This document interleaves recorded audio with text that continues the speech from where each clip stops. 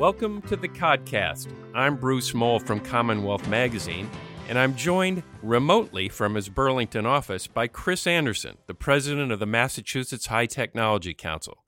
Chris and his organization are among those pushing back against the need for a major new transportation revenue bill. Welcome to the Codcast, Chris.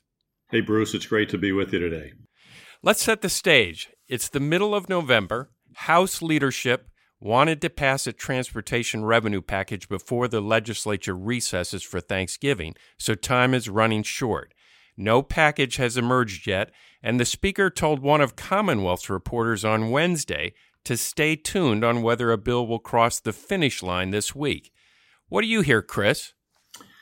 Well, I think the legislative leadership is listening to a lot of the perspectives that we and others have been providing them. The key is a pending transportation bond bill that has a nearly $20 billion 5-year spend and includes a revenue component that would be targeted at some environmental benefit. I think that is the message that's causing the House to think about the timing of when they take up what otherwise looks like a rush to judgment on a gas tax bill. So you think they're trying to decide whether to back off until maybe next year to have this fuller debate?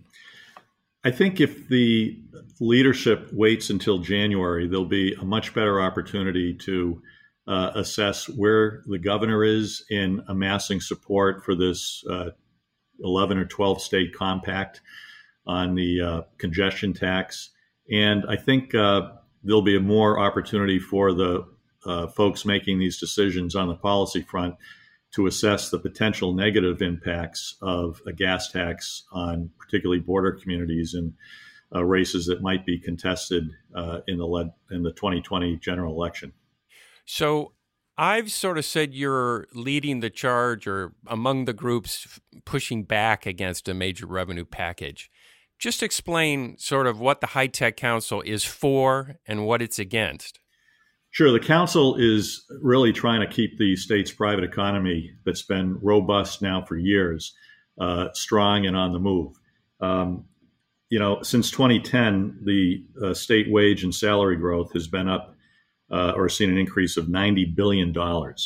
That's generating a very low unemployment rate, as low as I think 3% in this past July.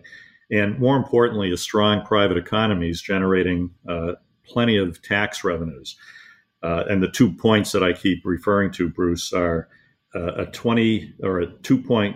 $2 billion increase this past fiscal year in state tax revenue collections over a year ago, and a 60% increase in state tax revenue collections in the past 10 years. So as we think about challenges for, pick an area, education, transportation, housing, the question is, do we have a shortage of revenue, or do we have some other impediment that's getting in the way of efficient delivery of real solutions? We believe that we don't have a revenue problem, given the stats that I just cited.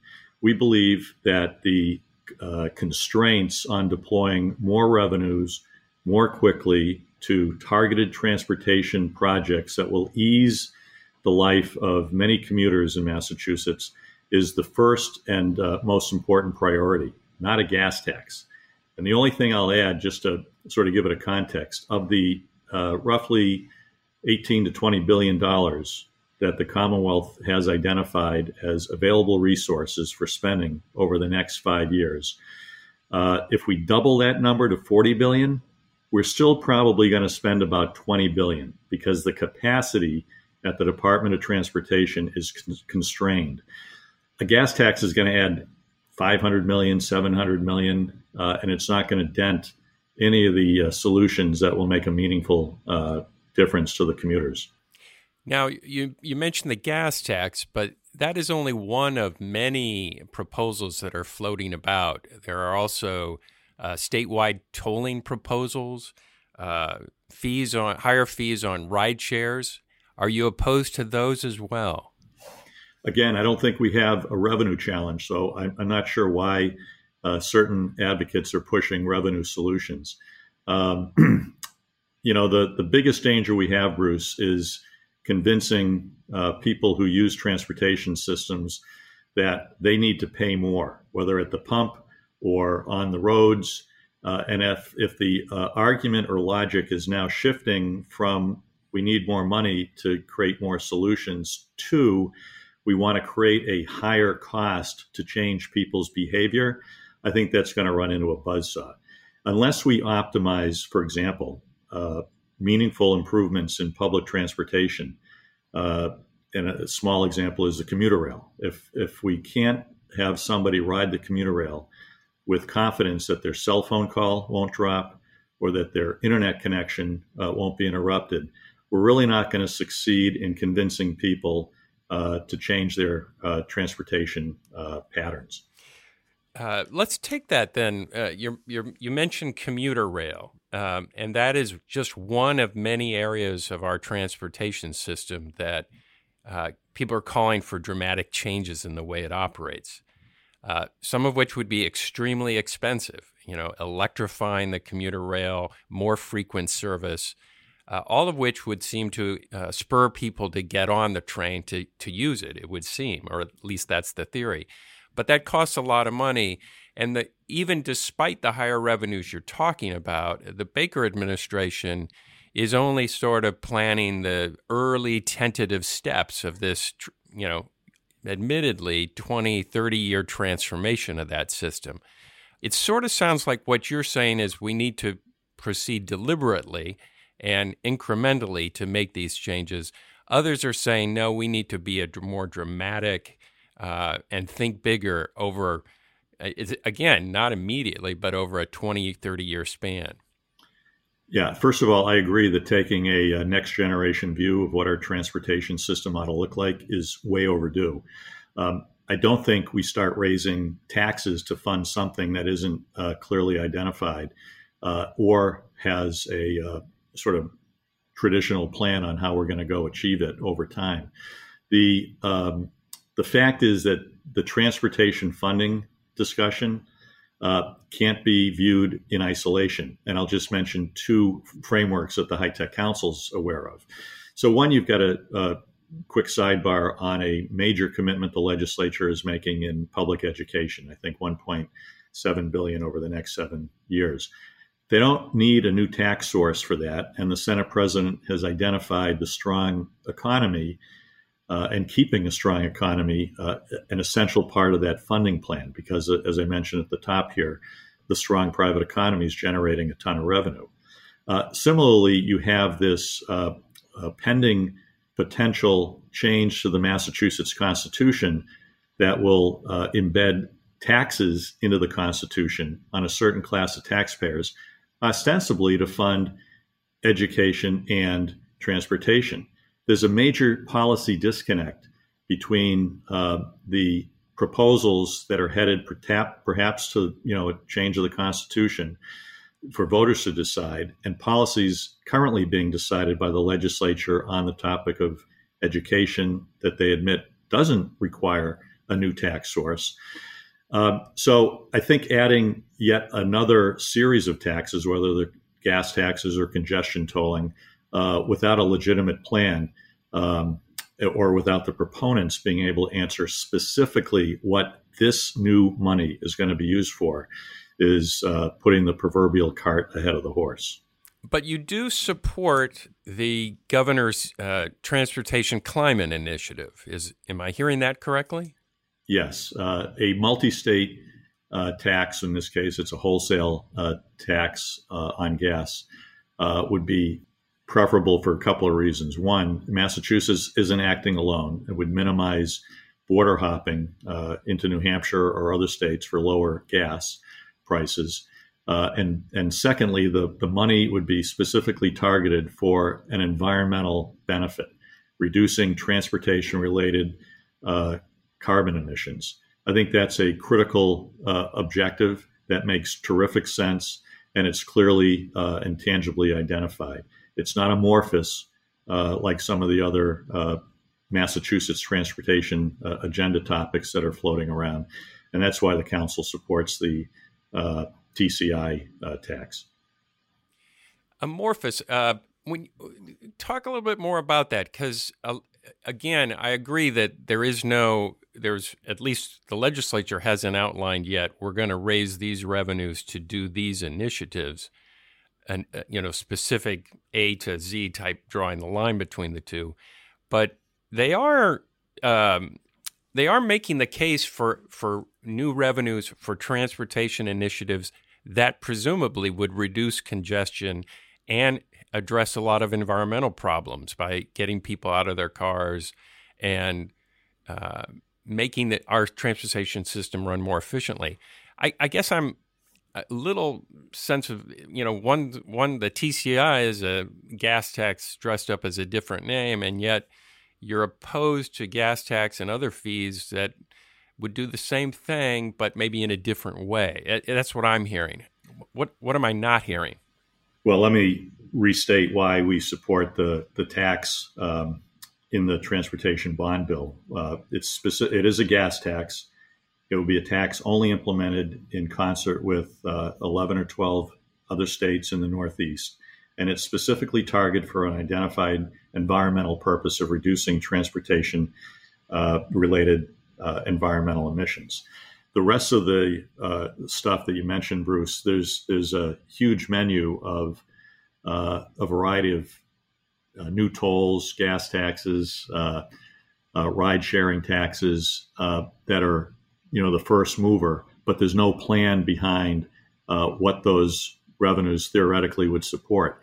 And if, again, as I mentioned, if the design of those new taxes is to change people's behavior, you've got to first come up with a realistic and believable plan to improve or expand service on existing or new public transportation options. And that includes optimizing the efficiency of the system that's currently in place.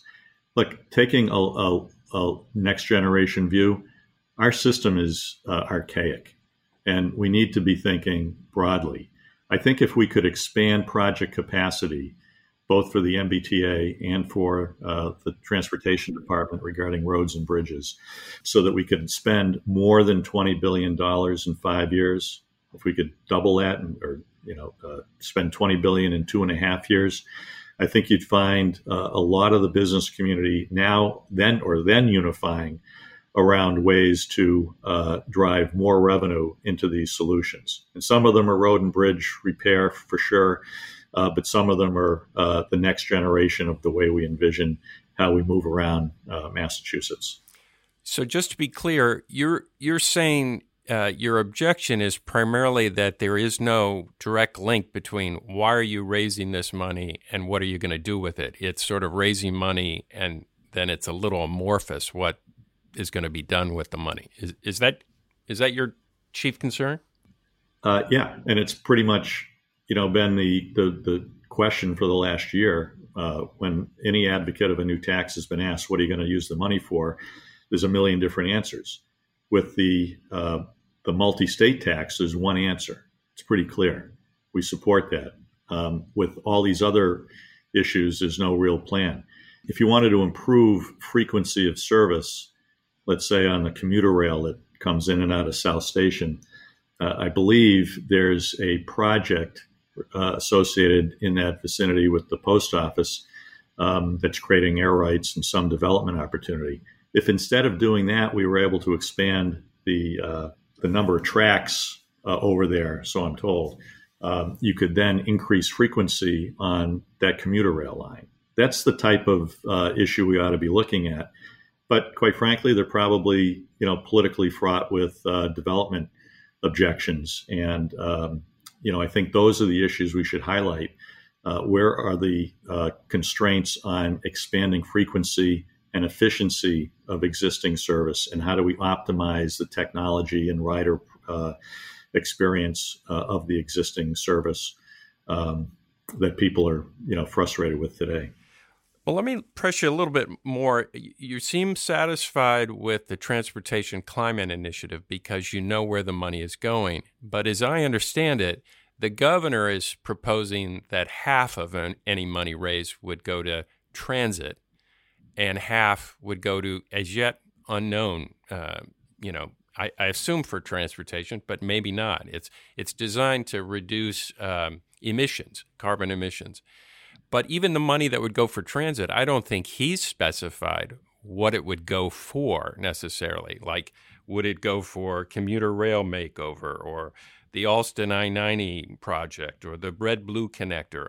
All of projects that are currently not funded in any real significant way by the state. Am I reading that wrong, or have I mischaracterized it some way? No, I think, Bruce, you're not off the mark, and that's why this multi-state project has months to go. Those are important questions, and the governor and other governors have to have a specific plan, or this ultimately won't be supported. But at the end of the day, this is a lot more focused than any other menu options of different taxes for different purposes that don't have any underlying execution strategy to achieve those goals behind them. So again, the focus really should be, to your point, I guess, demanding that level of specificity be identified before the legislature in this state or any other state approves a wholesale gas tax. But at the same time, they have a very, very tangible opportunity to unload $18 to $20 billion for over the next 5 years that they're not acting on. And that's this multi-state tax is part of that bill. With that proposal, this is the transportation bond bill, some of the fixes to expanding the state's limited project capacity are embedded.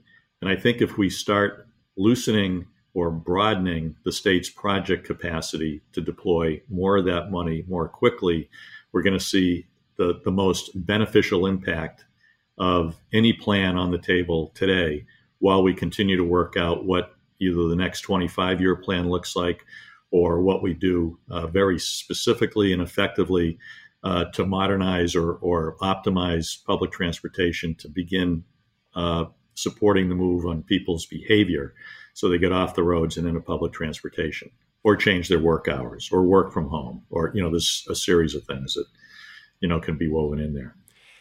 So a lot of those things you mentioned are woven into the transportation bond bill. But for our listeners, let's just be clear. That's an authorization to primarily borrow money over the next, I think it's 5 or so years, to do, in many cases, a lot of projects that are already the state is committed to. I mean, that's authorizing the state to borrow money for South Coast Rail, which is already moving ahead. It's authorizing money for a number of projects that are already, the Green Line extension, municipal bridges, a complete streets program. It's authorizing money that's already sort of planned to spend. It's not. It has some new money as well, borrowed money to do a lot of initiatives, but it's not a big leap, a big transformation of the system as we know it now. Do you agree with that?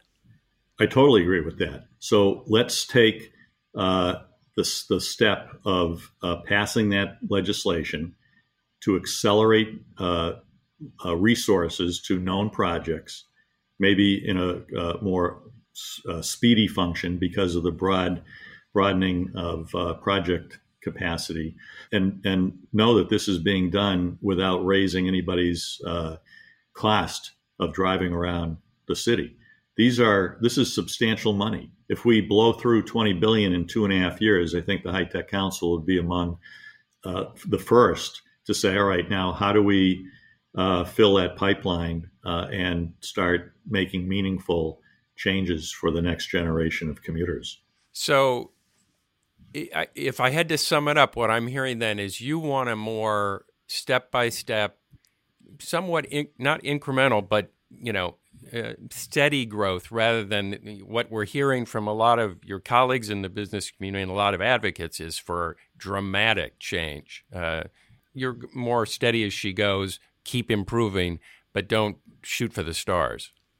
Well, dramatic change being advocated by those proponents that you just mentioned are the same kind of dramatic change that is targeting a redistribution of wealth from the people that are generating the success of our private economy. I think the risk here, Bruce, is that overshooting, overtaxing without a plan to support it helps create conditions that move Massachusetts closer to Connecticut or New Jersey-like environments that become less or more costly to do business in, with very little improvement to show for it, and begin to create increased pressures on people that live and work here, people who are creating jobs in Massachusetts, to consider other locations to bring the benefit of their private economic endeavors.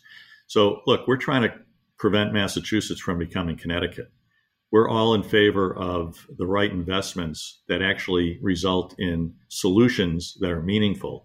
We're not in favor of revenue-centric solutions when all evidence to the contrary, Massachusetts has revenue growth year over year that is the envy of the nation.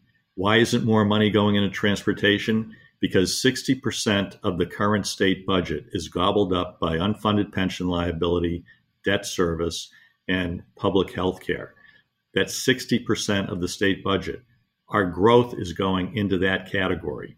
If we get serious about managing and harnessing the benefits of the revenue growth that comes from a strong private economy so that we can invest in education, transportation, housing, public safety, then we've got to think comprehensively about how we're managing a growth economy and what is consuming all of the benefit of that tax revenue growth at the expense of things like transportation. So let's not keep adding taxes for the sake of appeasing those who say we need more tax revenue and tricking people behind the wheel into thinking that that extra gas tax is going to shorten their commute. Not by a long shot.